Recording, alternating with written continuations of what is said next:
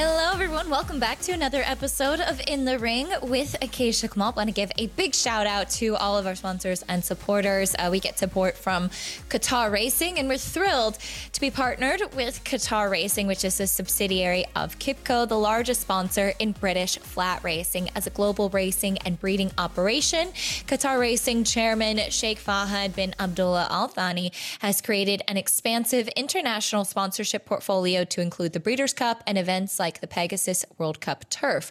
Qatar Racing has over 100 horses in training, many mares and foals, yearlings, and 4 top-class stallions, Kamiko, Zoustar, Havana Gold, and Lightning Spear. Don't miss out on the great Qatar Racing action, and you can learn more at www.inthemoneypodcast.com/Qatar. We also get support from TOBA, the Thoroughbred Owners and Breeders Association. The mission is to improve the economics, integrity, and pleasure of the sport on behalf of thoroughbred owners and breeders. Projects managed by TOBA include the American Graded Stakes Committee, the Claiming Crown, ownership seminars, breeding, confirmation, and pedigree clinics, and the Sales Integrity Program. TOBA provides international representation for U.S. owners and breeders on the International Grading and Race Planning Advisory Committee, International Cataloging Standards Committee, and International Thoroughbred Breeders Federation. The Thoroughbred Charities of America is the charitable arm of TOBA. TOBA Media Properties, a subsidiary of TOBA, is the co-owner of Blood Horse LLC. TOBA is represented on the board of directors of the National Thoroughbred Racing Association as a founding member and represented on the board of the Racing Medication and Testing Consortium as a founding member. We also get our support from Adelphi. Adelphi Racing has had a tremendous year so far, led by the stakes winning and graded stakes placed New York bred filly, Funny How, primed to have a big second half of 2023 with several other horses set to compete in stakes races this summer and upcoming fall. Partners are particularly excited to unveil the class of 11 two-year-olds, still a few to come out, and potentially get into the winner's circle in the coming months. There's never been a better time to be a partner. If you're looking for a collaborative horse ownership experience that offers a fiscally sustainable approach to horse ownership, Adelphi Racing is the right fit for you. Not just another syndicate. Our members aren't just investors. We are partners. Contact Adelphi today to get a taste of the Adelphi experience and come hang out at the Saratoga meet. On the website, you can check out adelphiracing.com and email matt@adelphiracing.com. Be sure to check them out on social media. Thanks to all of our sponsors and supporters. I have a great guest coming up today to talk a little bit about racing, breeding, the sales, all of it. So with that, we'll get right into it can't believe it, but we're in the final week of Saratoga. I'm so happy to welcome in my friend Bob Edwards from E5 Racing, who has a big weekend coming up, but once again has had a really exciting meet. And this time, not necessarily on the racetrack, though there have been some big moments as well, but also as far as being a breeder goes. Bob, thank you so much for joining me. I'm really excited to chat with you today. Oh, thanks for having me, Acacia. Like I said, big week coming up with the Saranac on Friday. Carl Spackler looking to get 2 wins in a row after taking the Hall of Fame last year. How special is he to you being a homebred? And I know being out of a mare that meant a lot to you. It couldn't have been a better circumstance for us. Carl Spackler was a horse I bred out of Zendaya, who was my first win ever with the Intercontinental, my second race ever. Having her go to Europe, to Ireland to breed, and going back and forth to Frank Lopez de Vega, selling a few to him to Sheikh Mohammed was special. And, having a horse to race, having my son-in-law in the irons was really cool. Having Cassidy take pictures at the wire was really cool. And it was my son Riley's birthday. So, we had the whole team involved on a really special day for us. And he's obviously a horse with a lot of talent. And you mentioned Zendaya, who gave you a little bit of early success, and a horse that had ability as well. Talk a little bit about the idea to keep her and to breed her and how the mating came about. Sure. So the program, when we started it with Mike Ryan, the colt model was different, right? There was a lot of exposure and a lot of risk, and it was either feast or famine with kind of having colts. So going into fillies as yearlings, there was an upside for breeding if they didn't run. And over the last few years, we've created quite a special broodmare band. I mean, I think I have a mare named Veracity who's been a really nice mare for us. New Money Honey, obviously. You're going to see my first yearling from her come out to Into Mischief. It's a gorgeous horse. He's at Stone Street right now.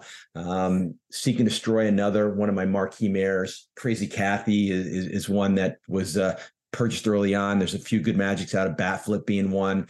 So the program was always to kind of breed and help pay for racing if we could. Now, fortunately, we were lucky to win some big races. Obviously, we hit it pretty good with Good Magic being a good stallion, and we're breeding him and owning some shares as well. So the breeding program has been pretty robust for us over the last 3, 4, 5 years. I sold a lot of one-off horses, but now we're selling multiples of higher quality horses.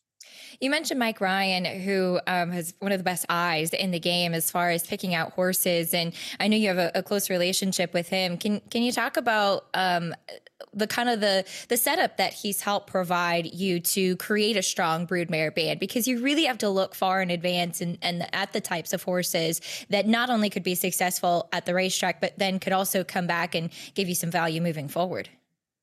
Sure.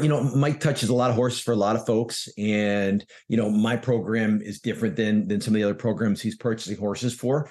And he gets the opportunity to look at all these horses, from weanlings to yearlings to before they go to the sale, then multiple looks at the sale, then vets out the ones that he feels, fit the program the best, then kind of shortlists, horses for me. And then I go through the short list and look for things that I'm looking to fill gaps in. If I need a dirt horse, a turf sprinter, a long turf horse, or maybe there's a cross that I don't have that would fit well with a Good Magic cross somewhere along the line. And we kind of look at it that way. And then, obviously you hope everything vets out and you hope you are the high bidder.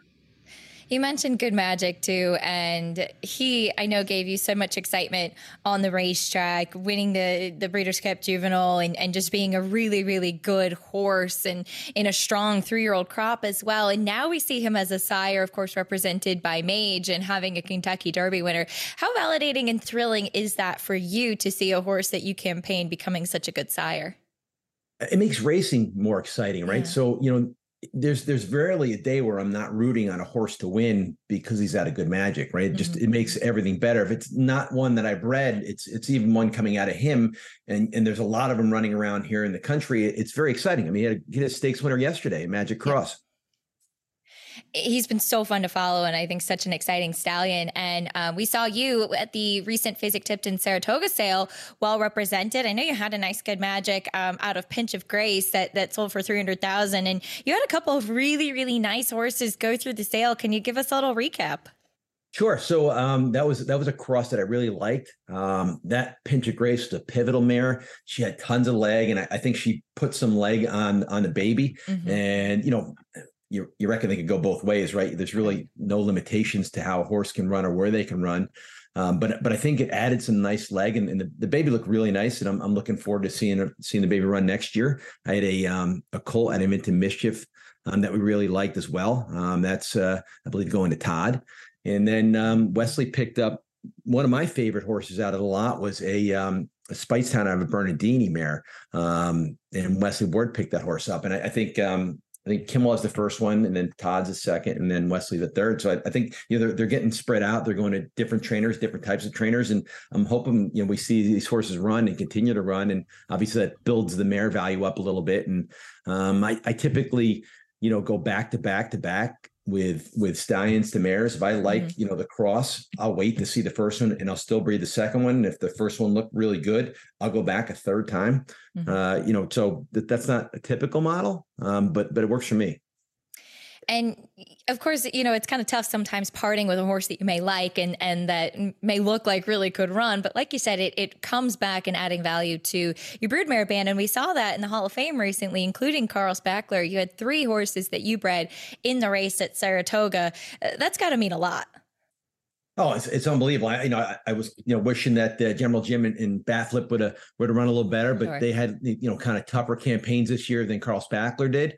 And probably get some time, and they'll be back, and they'll be forced to be reckoned with. But it was exciting for us as a family. Yeah, you add that to the Spackler story, and it's, it's a big picture thing. Caddyshack fans rejoicing with Carl Spackler getting the win. I love the name, and such a fun horse to follow. Can you kind of describe, how much you feel like you have grown and learned in this industry? I feel like we've heard the story of E5 coming in kind of with a bang and some big success, but it's not been without work and surrounding yourself with the right people, and you've just continued to grow within the sport. Obviously we're all in, right? We love the Sure. sport. My daughter married a jockey. It's hard to get rid of horses when the girls fall in love. My wife, Chris, as you know, is from Saratoga. Mm-hmm. She was a Pinkerton here at the track. She did work in Mexican Connection one summer. So, we're kind of all in here in Saratoga. I spend probably Gulfstream's about the second, that's our home. So that's probably our where we spend the second most time at the track. It's a brutal game. I'm not going to lie to you. I develop drugs for a living, which is brutal. I sport fish, which is brutal, and I horse race. So I love the hat trick of pain. But when you get something right in drug development, it's great. When you win a fishing tournament, it's great. And obviously, when you win a race or you sell a baby, it's great. So the highs and the lows are really high and really low. But the highs are always better than the lows, and they stay with you a little longer.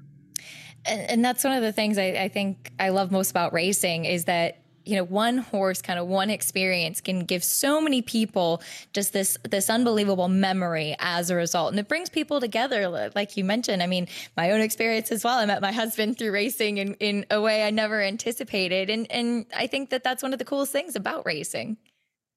Yeah, obviously I enjoy the people. We have a lot of friends, and you do find yourself rooting for your friends, on a regular basis. The Madcap folks are really close to, Dub. I cheer for Dub every time I see him run, and as long as I'm not running against them, we like those folks. Even Peter Brand, who I run against quite a bit. I like cheering for him. Seth the same way. Guys you see, they're Silks on a regular basis. There's a lot of folks. And you just kind of root for him. And I can go down the line. Stone Street, Vinny was running this weekend. I got to see him, Vinny Viola. It's nice to see these people. It's nice to see him run. It's nice to root him on. If you're not running against them, which our stable isn't huge on the racing side, I get the opportunity to cheer other people on, and it's fun. And now that you're much more involved in the breeding side of things as well, which do you enjoy more? Is it kind of you enjoy putting together the matings and thinking about the breeding and thinking about the long term, or is racing still where the heart is? From January until May, it's breeding, right? You're kind of, you have your fingers crossed. You hope everything comes out correct, straight, and healthy, and your mare's ready to go back to the shed. And then obviously we start kind of getting into that Derby kind of area, after in spring, and then kind of right from there you go to Keeneland, Saratoga. Then then we're all thinking Keeneland Breeders' Cup somewhere, some facsimile of auctions and big races. And as you say, there's kind of that up and down in the timing of the year, of where you're focusing, of what you're thinking about. And right now we're all gung-ho in Saratoga. And so on that, I want to kind of circle back to Carl Spackler. He's coming back a little bit quickly versus what Chad Brown would normally do. To me, I think that's a really good sign. And I think it's kind of cool for a horse that started down at Gulfstream and the way that he's developing, and kind of one that we always knew had an ability. And he really seems like he's peaked at the right time right now. Well, I hope we haven't peaked. I hope he continues to peak as he gets older. But yeah, atypical move for Chad.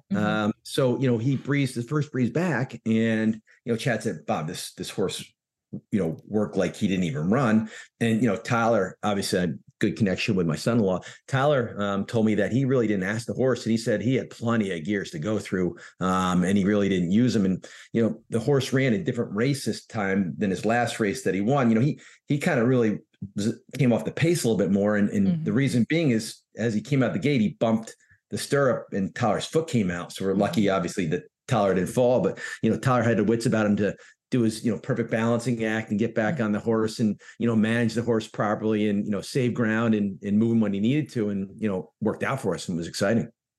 And he'll try to make it 2 stakes wins for the meet on Friday in the Saranac. Carl Spackler.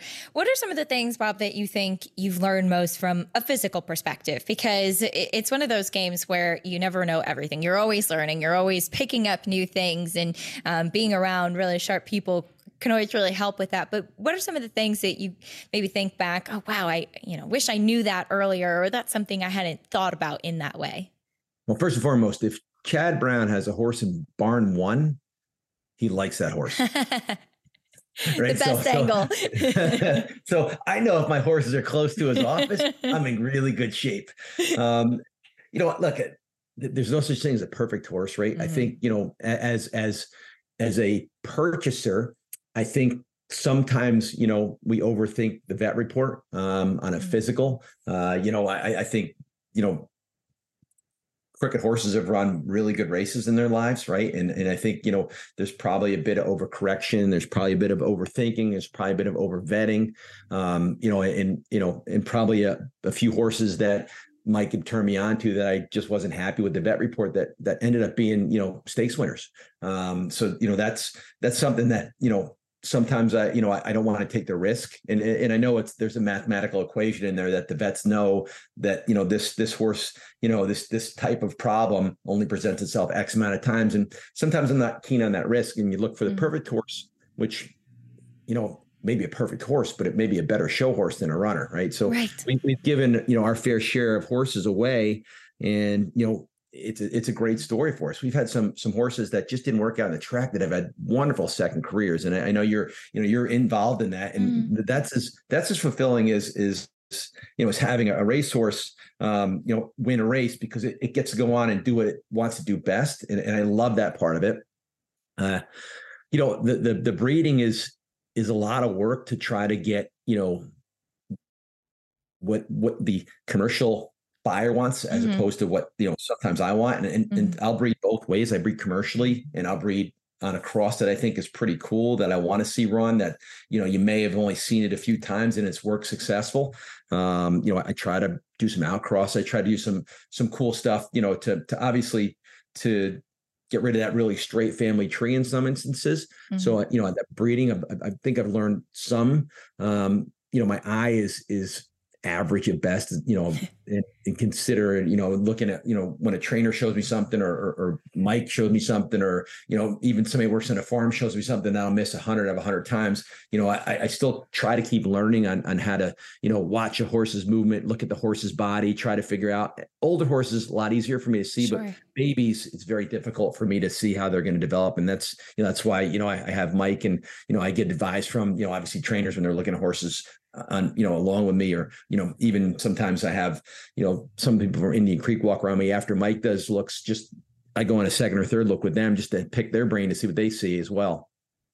And when you are deciding on that cross, I thought you brought up some really interesting points about maybe something that you'd like to see that could be interesting, and even touching on, with the Good Magic horse that you sold at the sale, about adding a little bit more leg. And sometimes you can do things like that with breeding, whether it's add a little bit more speed, add a little bit more stamina, want a little bit more length, a little taller type of horse. And then sometimes it's a little bit of a crapshoot, but there's a lot of work that goes into deciding a mating. What's the process like for you?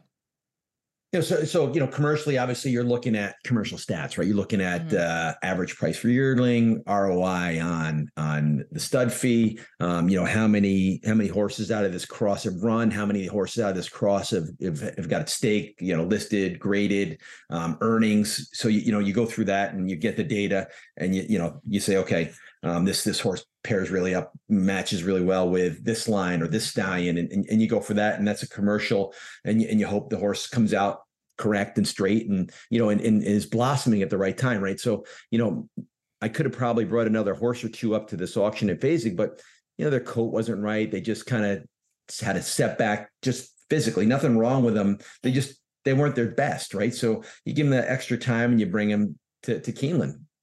I had a horse, Harry Hood, and it's a Galileo mare, and I went to First Samurai to do the Lee Cross, right? Not super sexy, but I wanted to try it and run it. Now, horse was claimed from us this season, but it was something that I wanted to try out.